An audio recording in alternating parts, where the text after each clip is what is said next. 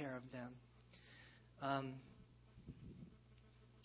I just, get choked up thinking about the little bowl of rice that they eat.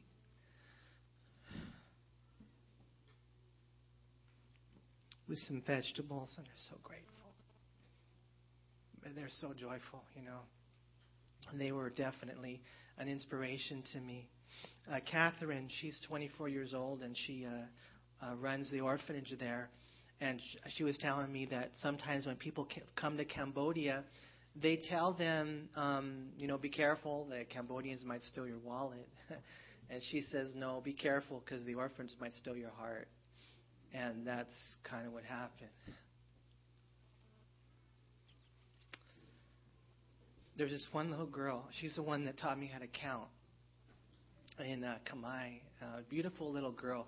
And the bottom line is, I guess whoever you spend time with, you're going to fall in love with, But, man, it was just so cool. And anyways, what ended up happening was I started getting a little selfish, and I thought, man, you know what? I want to like have a relationship with her. I want to, support her in prayer and even finances if possible. And so I started getting some thoughts. I thought, man, and I grant you is selfishly motivated. I know what we could do. We could take a picture of all the kids, and we'll get their profile and get their names and stuff, and then we'll bring it back to the church, and we'll see that if anybody wants to, maybe adopt one of the kids, so to speak, not literally, but prayerfully and financially, then we'll give them the opportunity. And I was doing that not for you. I was doing it for me, okay? And because I fell in love with this one little girl, her name is Pitsai. And anyways, I thought I'll ask Catherine, but I thought, no, that's weird. She's gonna think I'm weird. I don't want her to think I'm weird. And so I waited and waited and waited, and just it wouldn't go out of my heart. And so finally, by the day before we left, I asked her, if that'd be something they're interested in, take a picture of them, get their name and profile, and maybe we could sponsor them. And she said, no, you don't need to take their picture, name, or profile. She said, we already have that. She said, but we don't have sponsors for them. And so I thought, wow, Lord, you saved them for us, It's so cool. And so if that sounds like something that you're interested in, if you would like to, choose one of those little girls or one of those little boys, there's 30 orphans there, and pray for them, but you can't be flaky, okay? If you're serious about it, you want to pray for them, and you want to give, let's say, $20 a month, and you can even write to them. They're learning English, and they have helpers over there.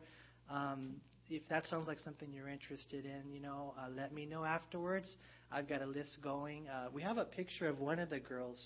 Is Ariel or Martin, do you know where it's at? We had one girl up here. Maybe it's in the preview. Maybe not. Anyways, I was going to show you. That's the only one you can't have, pit side. But you can have any of the other ones, man. But if that sounds like something that you're interested in, you can let me know afterwards.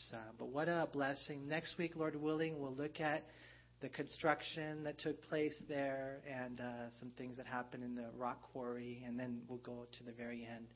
But thank you so much, Kun. Thank you so much for your prayers.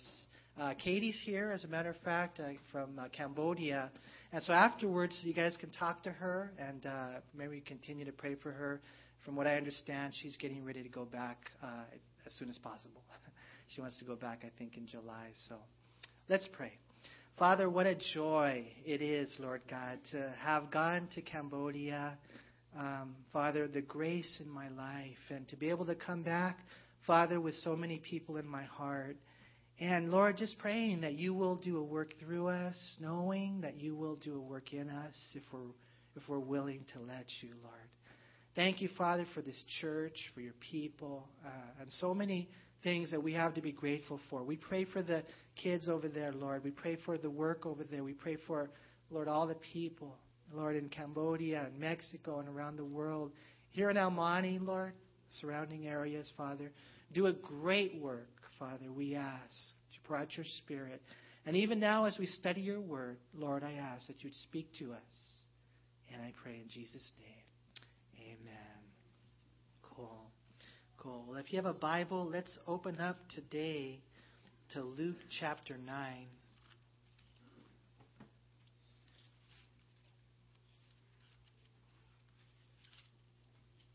Luke chapter 9, and what I want to share with you today is 4 7 words that I think we can write down. If you take notes, I'm proud of you. If you don't take notes, I encourage you to, if you can.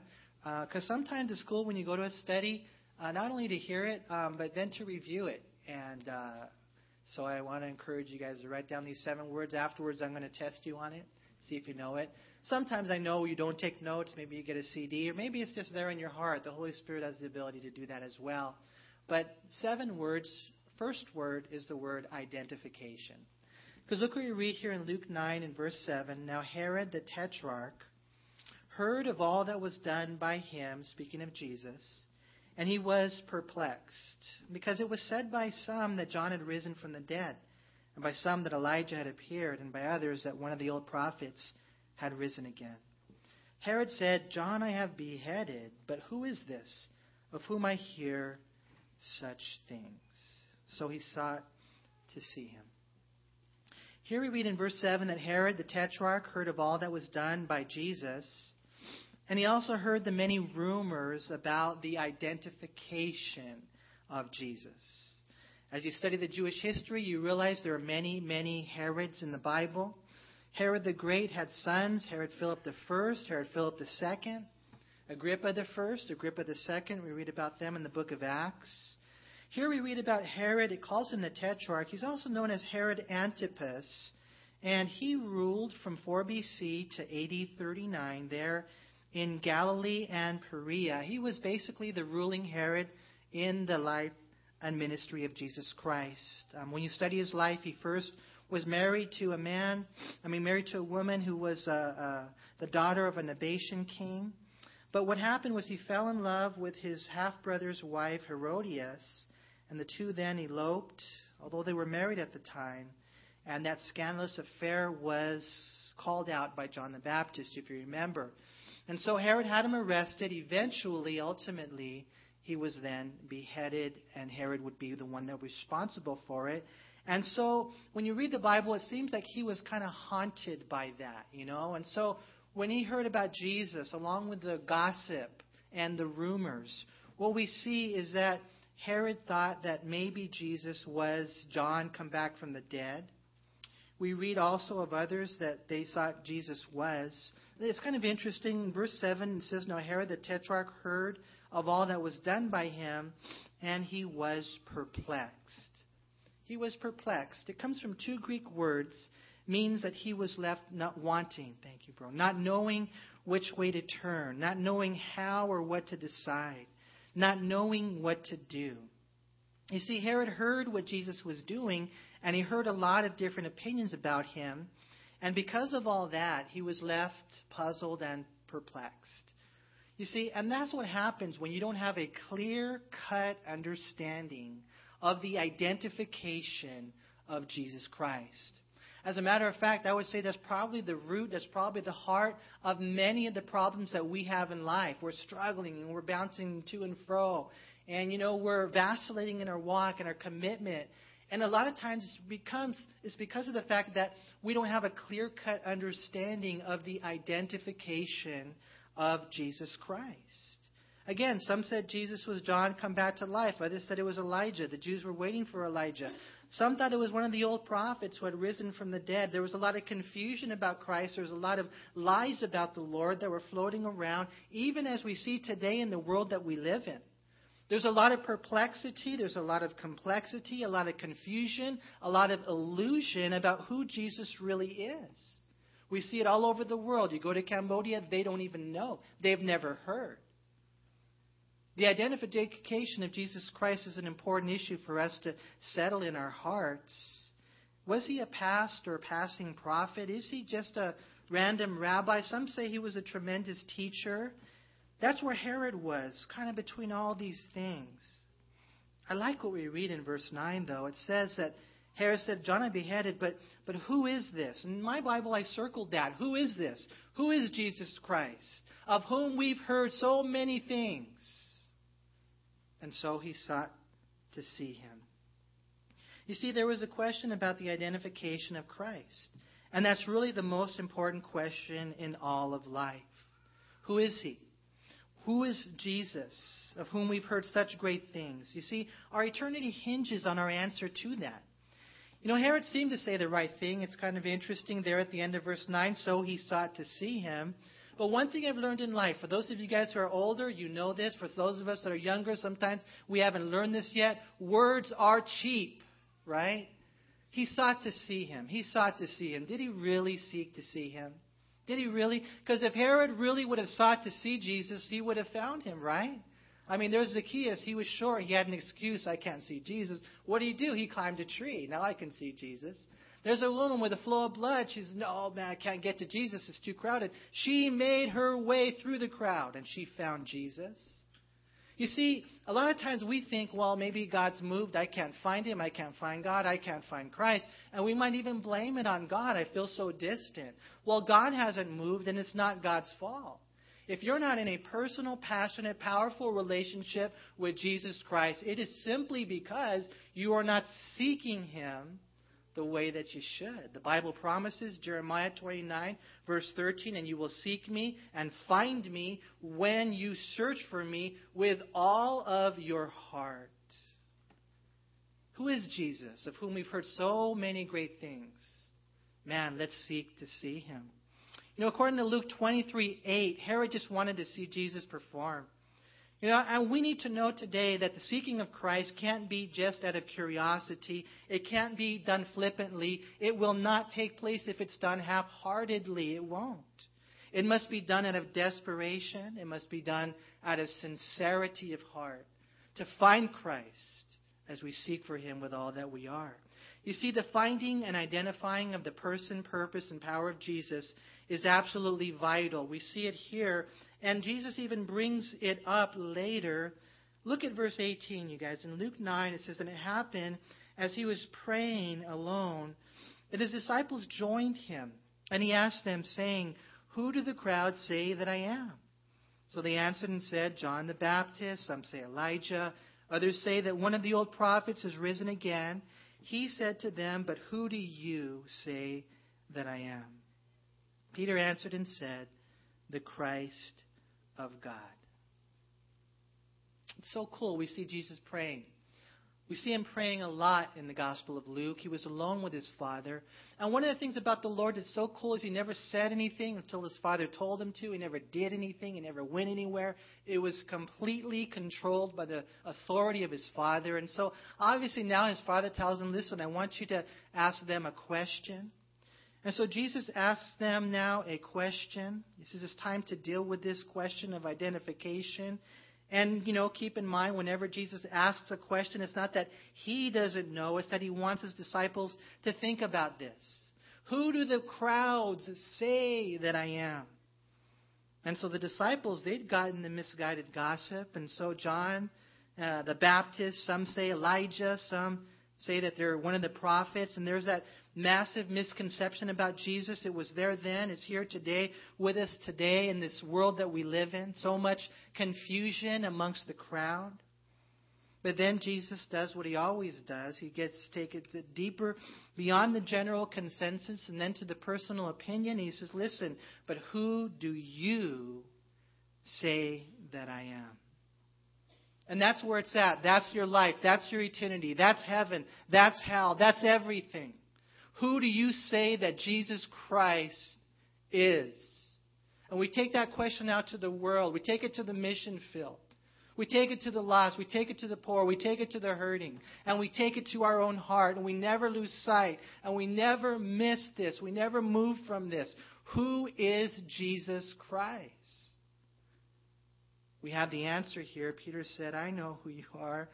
You are the Christ of God. In Matthew 16, verse 16, we have the full answer. Simon Peter answered and said, you are the Christ, the Son of the living God. Greek is Christos, Hebrew Mashiach. It literally means the anointed one. The anointed one. In the Old Testament, they anointed the prophet, priest, and king. That's who Jesus was. The anointed prophet, priest, and king. The Savior of the world. The anointed prophet. He's the messenger. The anointed priest. He's the mediator. The anointed king. He's the master. And as long as we never forget who he is, we'll be okay in life. If He is the anointed prophet with the messenger, the message from God, then let's listen to Him. Let's read His Word. He said the Old Testament, it's all about Him. The New Testament, it's all apostolic. It's all from Christ. That's why it's so cool to get into the Bible. Last week, Joey did a study about studying the Bible and living the Bible. He is the anointed prophet, the messenger. He's the anointed priest. And what that means is that He's the mediator. You want to get to God, you got to go through Christ. And that's the only place you can go. That's the only place you have to go. You go to Jesus. 1 Timothy chapter 2, verse 5. There's one God, one mediator between God and man, the man Christ Jesus. Nor is there salvation in any other name. And it's so cool, though, when you come to Christ and you humble yourself, you receive Him as Lord and Savior, now we have a personal relationship with God. And He reconciles us to God. He tore the veil in two. There's now no separation between you and God. You don't need to go to Mary. You don't need to go to some other saint. You don't need to go through some human priest or pastor or human prophet. You can go directly to God because you've gone through the mediator. See, He's the anointed one, the Christos, Messiah, prophet, priest, and king. Is Jesus Christ really the king of your life? That means He rules. That means He makes the laws. That means He rules over the citizens of His kingdom. That means He calls the shots, not you. He writes your schedule, not you. He tells you where to go. He tells you what to say.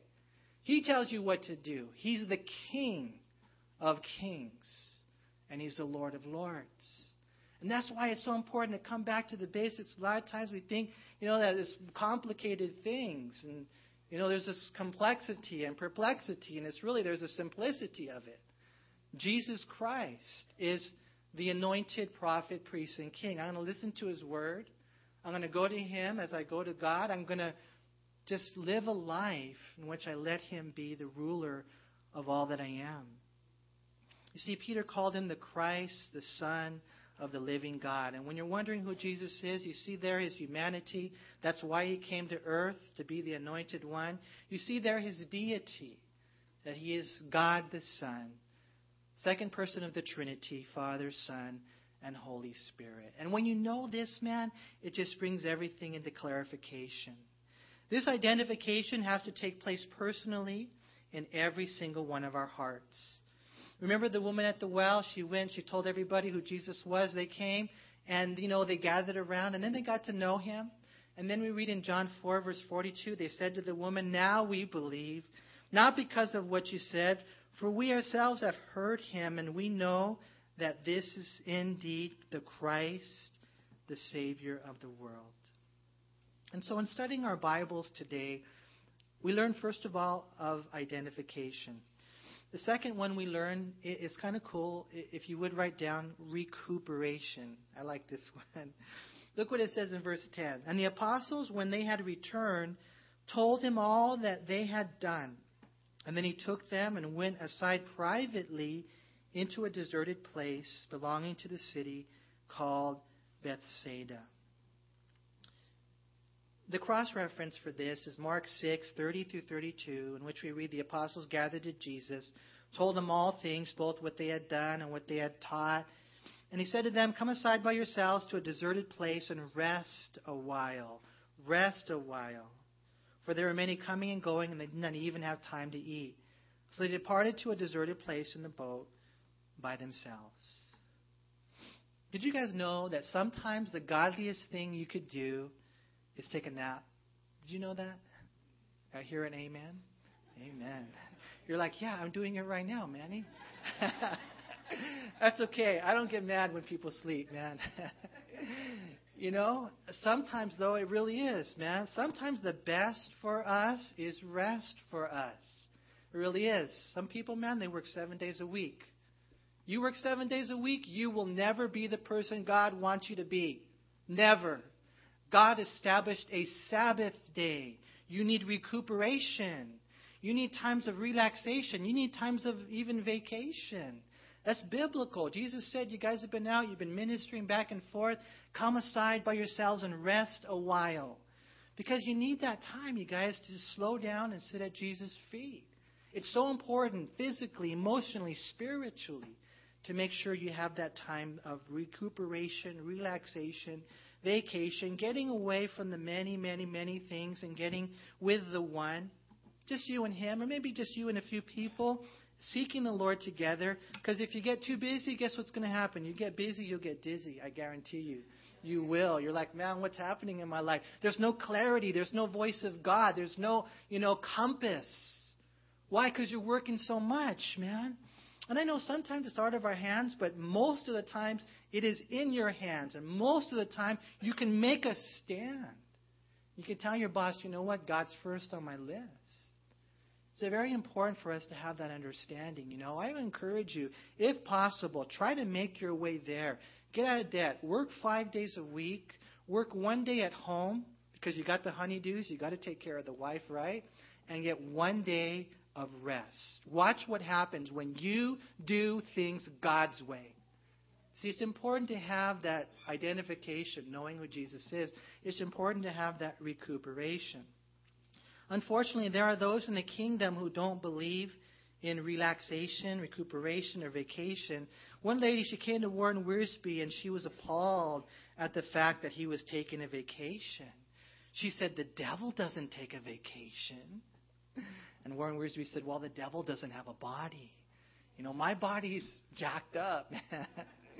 And I need some rest, right? If you have a body, then there's those times. Maybe it's a 20-minute power nap. Might be 24 hours, 1 day, a week, maybe more.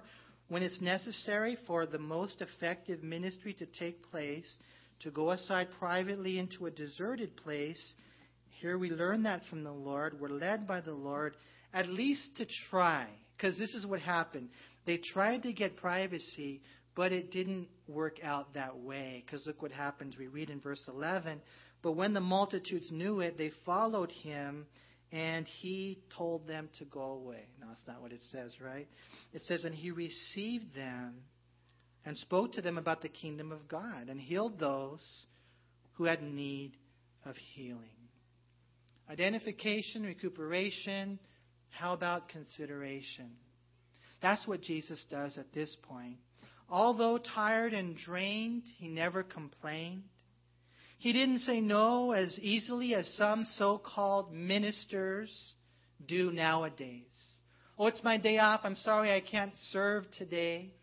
I'm on vacation. I'm sorry I can't answer the phone today.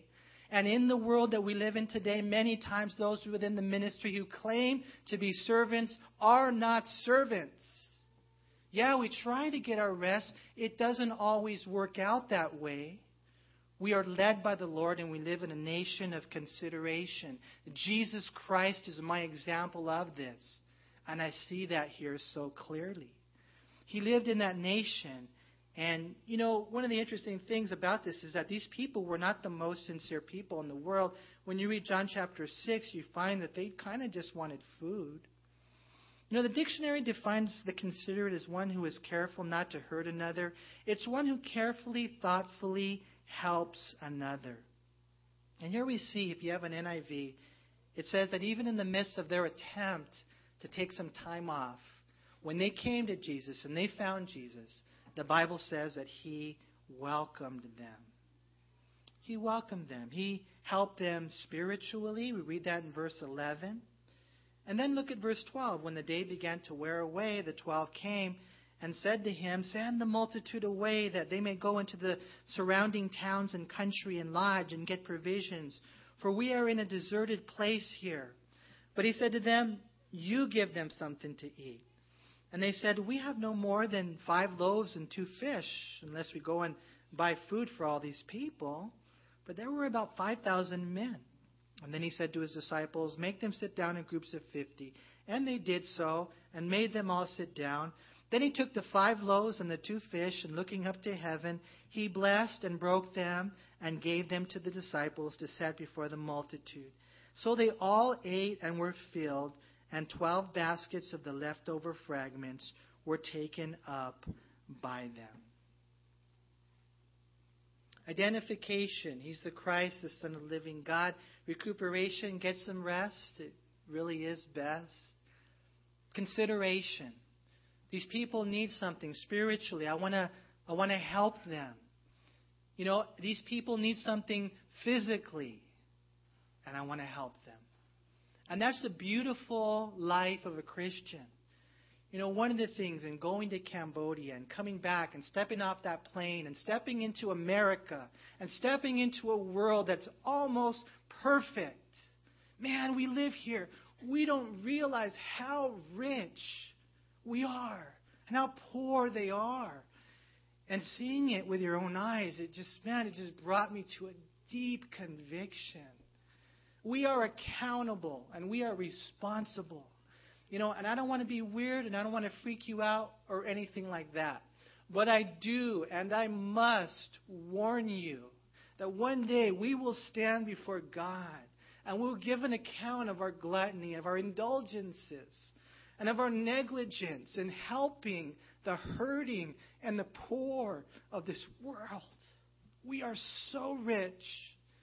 And I'm not saying we can't be rich. The Bible says it's okay to be rich. But it says, command those who are rich not to trust in uncertain riches, but to help those who are in need. I believe we're blessed, not for ourselves.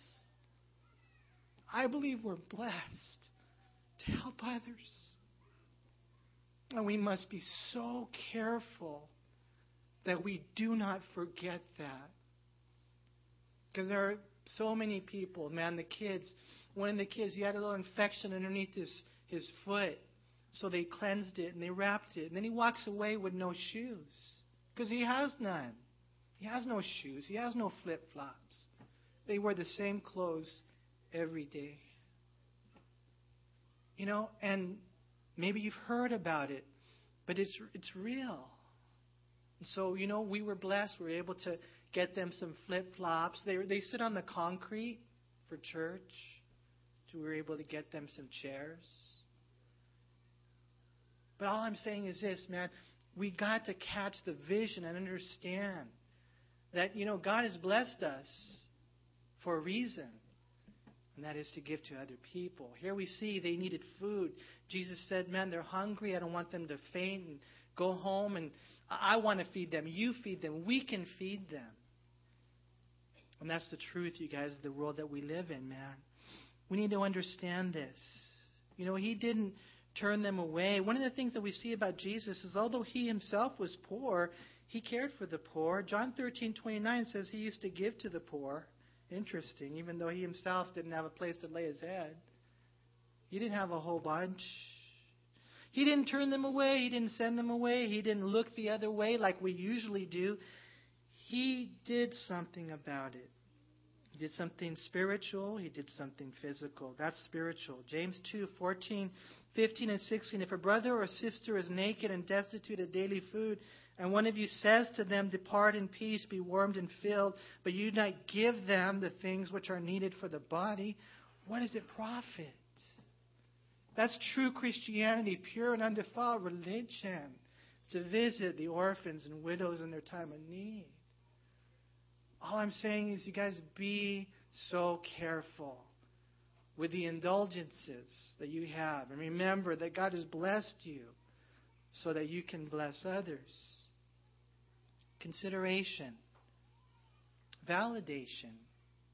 Jesus fed 5,000 men plus women and children. And it wasn't catered by In-N-Out or anything like that, man. I mean, one of the little lads there, Andrew brought him, this is all we have, 5 barley loaves. That was like the cheapest bread. Couple of fish, but what is it among so many? There's probably a lot more than 5,000. 5,000 men. It wasn't a men's conference. Matthew chapter 14, verse 21 says there was also women and children. So you got 5,000 men, maybe 5,000 women, maybe 10,000 kids. I don't know. Usually there's more women than men, huh? And usually there's more kids than adults. I mean, there could have been 20,000 people there. No problem, Jesus said. I'll take care of it. And he fed them all. He fed them all. They were gluttoned. I mean, they were full. That's what the Bible says. And then they had 12 baskets left over, probably each for the apostles. I mean, it's amazing what Jesus does. This is a validation. John chapter 6, verse 14 says it's a sign. Then those men, when they had seen the sign that Jesus did, said, "This is truly the prophet who's to come into the world." It's a sign. A sign says something. A sign points to something. Look at what Jesus Christ has done. I mean, who's ever done works like him? The blind can see, the dead can live, the lame can walk, the mute can speak, the deaf can hear, and to feed the thousands, to walk on water, to rise from the dead. When you look at Christ, all these signs are validations of who he is. You and I have a faith that's founded on fact. He's our Savior. He's the Savior of the world. No one else has ever spoke like him. No one else has ever worked like him. You see identification. Here you see recuperation. You see consideration, validation, and then if I could add this, illustration. Illustration. Because, this whole miracle right here is pretty cool. Now, some people in reading this right here in Luke, this miracle is mentioned in all four Gospels, so Jesus really wants you to know this. They'll say, "Oh, I'm the bread," and what Jesus wants to do in my life, they'll say this sometimes. "Oh, he wants to bless me, he wants to break me, and he wants to give me away." And I suppose if you want to do spiritual calisthenics or gymnastics, you probably could come away with that. Scripture has one interpretation, many applications, but I wouldn't say that if I were you. Why? Because the world does not need you. It needs Jesus. He's the blessed one who was broken and has given himself away, right? He is the bread of life. And it's so interesting because the whole miracle was connected there in John chapter 6. They said, "Show us a sign." They said, Moses brought down manna from heaven. They just wanted bread. They wanted French bread, sourdough bread, you name it. They wanted all the different wheat bread. I mean, it's crazy, right? And Jesus said, "Man, you eat that bread, you're going to be hungry again. I'm the bread of life." Right? He who eats of this bread will never hunger again. You see, it's an illustration of how Jesus will meet the needs of the 5,000, the 10,000, the 20,000. But he did use his apostles, didn't he? He said, "Make them break up into groups of 50. I'll do the miracle right here. Tell you what, you be distributors." And that's all we are. We're not manufacturers. We are distributors. And God is willing to use your life to give the people the bread of life. Or if you go to Cambodia, they don't use bread for this text right here. You know what they call them? The rice of life. It's kind of interesting. Because over in Cambodia and other places in Asia, you got to eat rice every day. If you don't eat rice, they kind of feel like, "I'm not going to live today," And it's like that sustenance. It's that nourishment that keeps you going. For some of you here, like I said earlier, it might be tortillas or something. For them, it's rice. For the bread, it's an illustration of what we really need. You see, Jesus teaches us these things. He shows us these things. And I think that things are beginning to click. I think we're catching the vision. But then he says more. Look what he says in verse 21. He strictly warned and commanded them to tell this to no one, saying, "The Son of Man must suffer many things, to be rejected by the elders and chief priests and scribes, and be killed and be raised the third day." Peter had said, "You're the Christ, the Son of the living God." Jesus said, "Don't tell anybody because they're not ready to hear it. The people are carnal. All they think about is the kingdom of men. They're thinking that the Messiah is just going to come to free them physically from the Roman power and dominion. Don't tell anyone yet. They're not ready to hear it. Because the true assignment of the Messiah is to suffer and die and be buried. But I will rise again the third day." And earlier he had, shared this implicitly. He said, "Destroy this temple. 3 days I'll raise it up."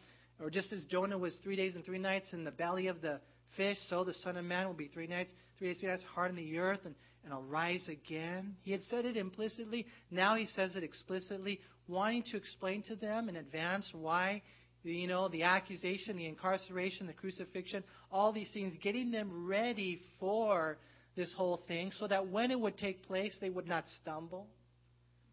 And God does that. God explains things even in advance. He's telling us, He's telling some of you, He's told us, man, you're going to have hard times in life. It's not going to be easy. And our natural tendency is to, the road or the path of least resistance, right? Isn't that our natural tendency? It really is. I got to tell you this, and I'm also embarrassed to say this. I hope Katie's not here. I think she is. Anyways, man, going to Cambodia, and then the weather for me was really, really hard. It really was. There was one night where I felt like I couldn't breathe. It was so hot, and the air conditioner was not going full bore. Something was wrong with it, right? And I thought, man, Lord, I can't breathe. This is really tough for me. And so I opened the door. It was worse.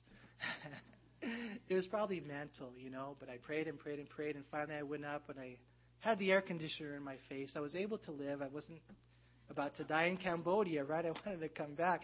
But there's things about it that definitely take you outside of our American comfort zone. Some people, man, it's real easy. For others, it might be tough. But that does not stop me. That will not stop me, man, from going back. Why? Because of the people. Because of the calling. Because of God's will, not my will. And we have to make sure that we are very careful with things like that. That the Lord tells us in advance life is going to be hard, so that when it gets hard, you won't stumble.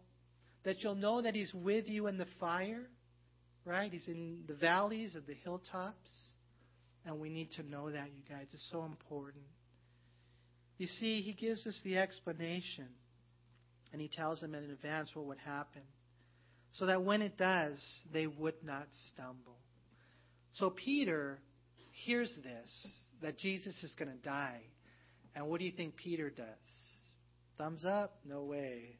The Bible says in Matthew 16:22, Peter took him aside and he began to rebuke him. And he said, "Far be it from you, Lord, this shall not happen to you. No way." And so what does the Lord say? Well, we read in verse 23, "Then He said to them all, listen, if anyone desires to come after me, let him deny himself and take up his cross daily and follow me. For whoever desires to save his life will lose it. But whoever loses his life for my sake will save it.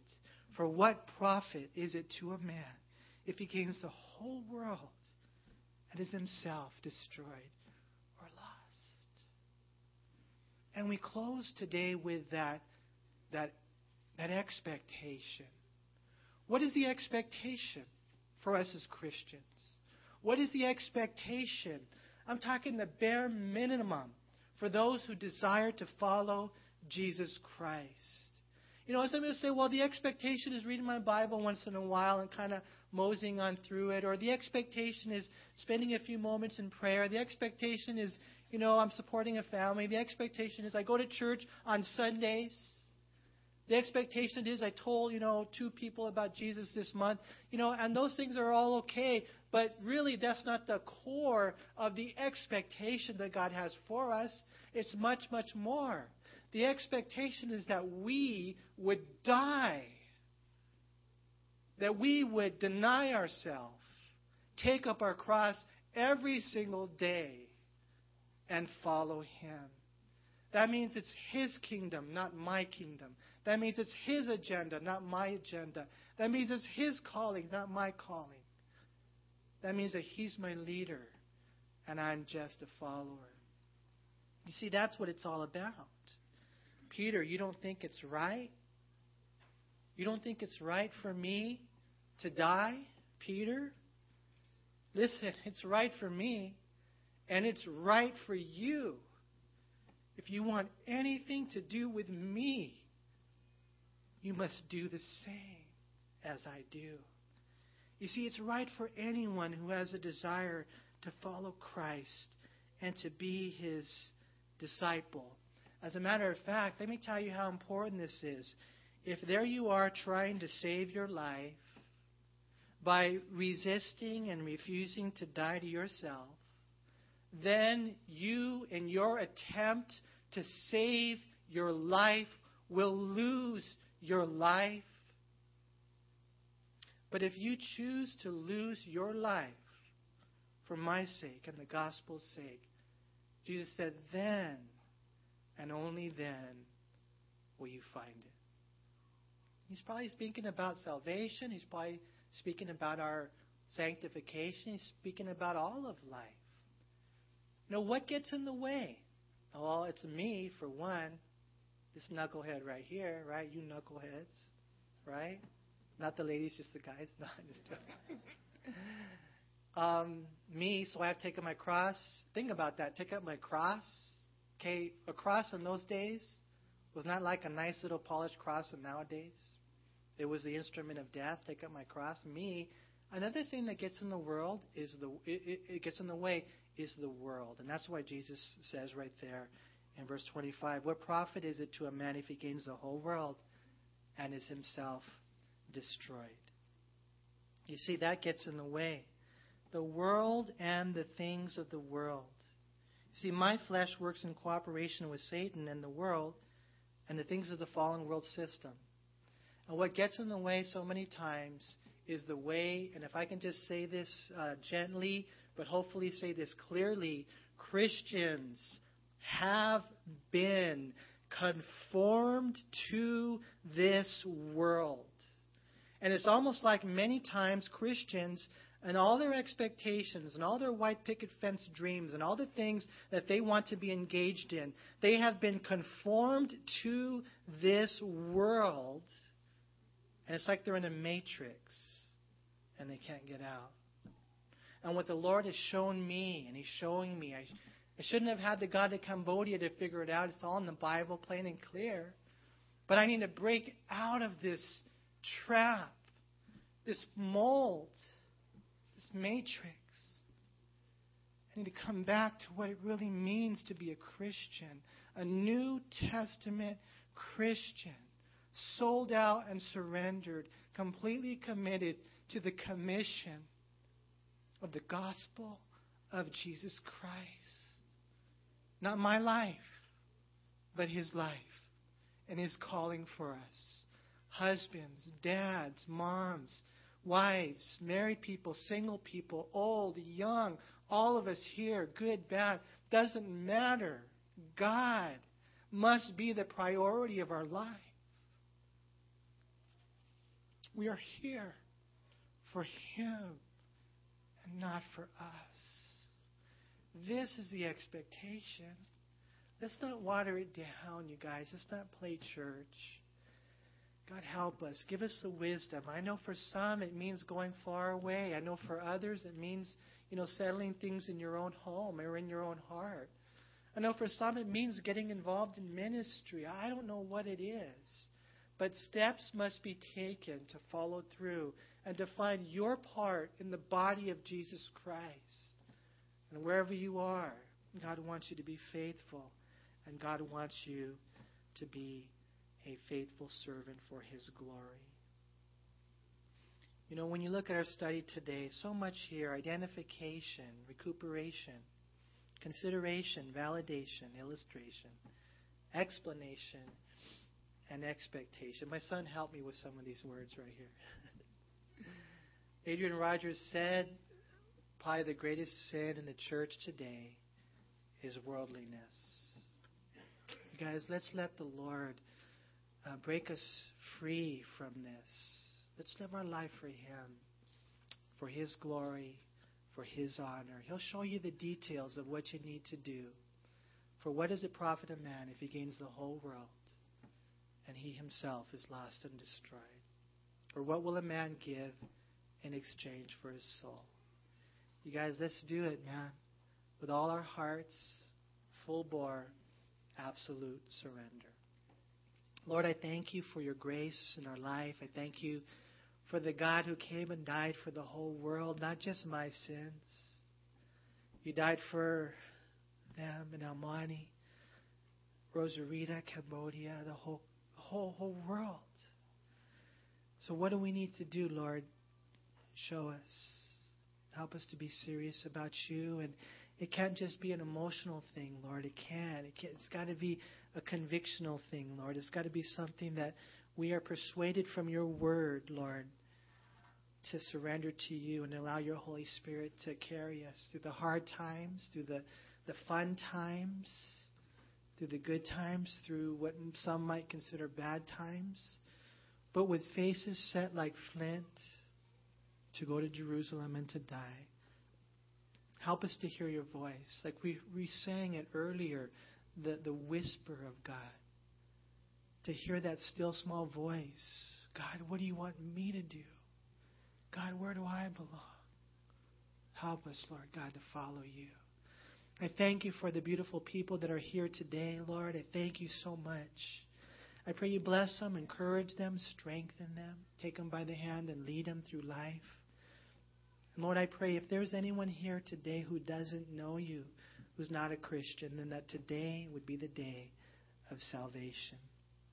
And just with every eye closed and every head bowed, if you're here today and you're not a Christian, someone invited you maybe, I don't know how, somehow you ended up here. I do know this, that God loves you. That God loves you so much.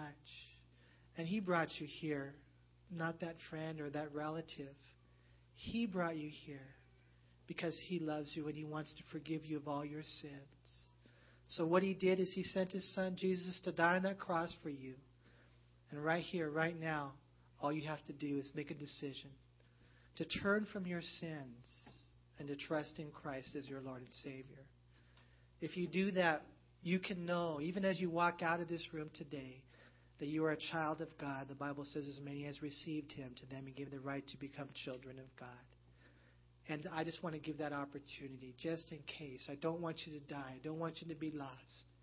I want you to know God's love for you. I want you to find the forgiveness that's in Christ. And so if you're here today and you want to receive the Lord, you want to get right where you're at, would you just raise your hand? And we're going to pray for you. Thank you, Lord, for the hand that's gone up, for the hands that have gone up.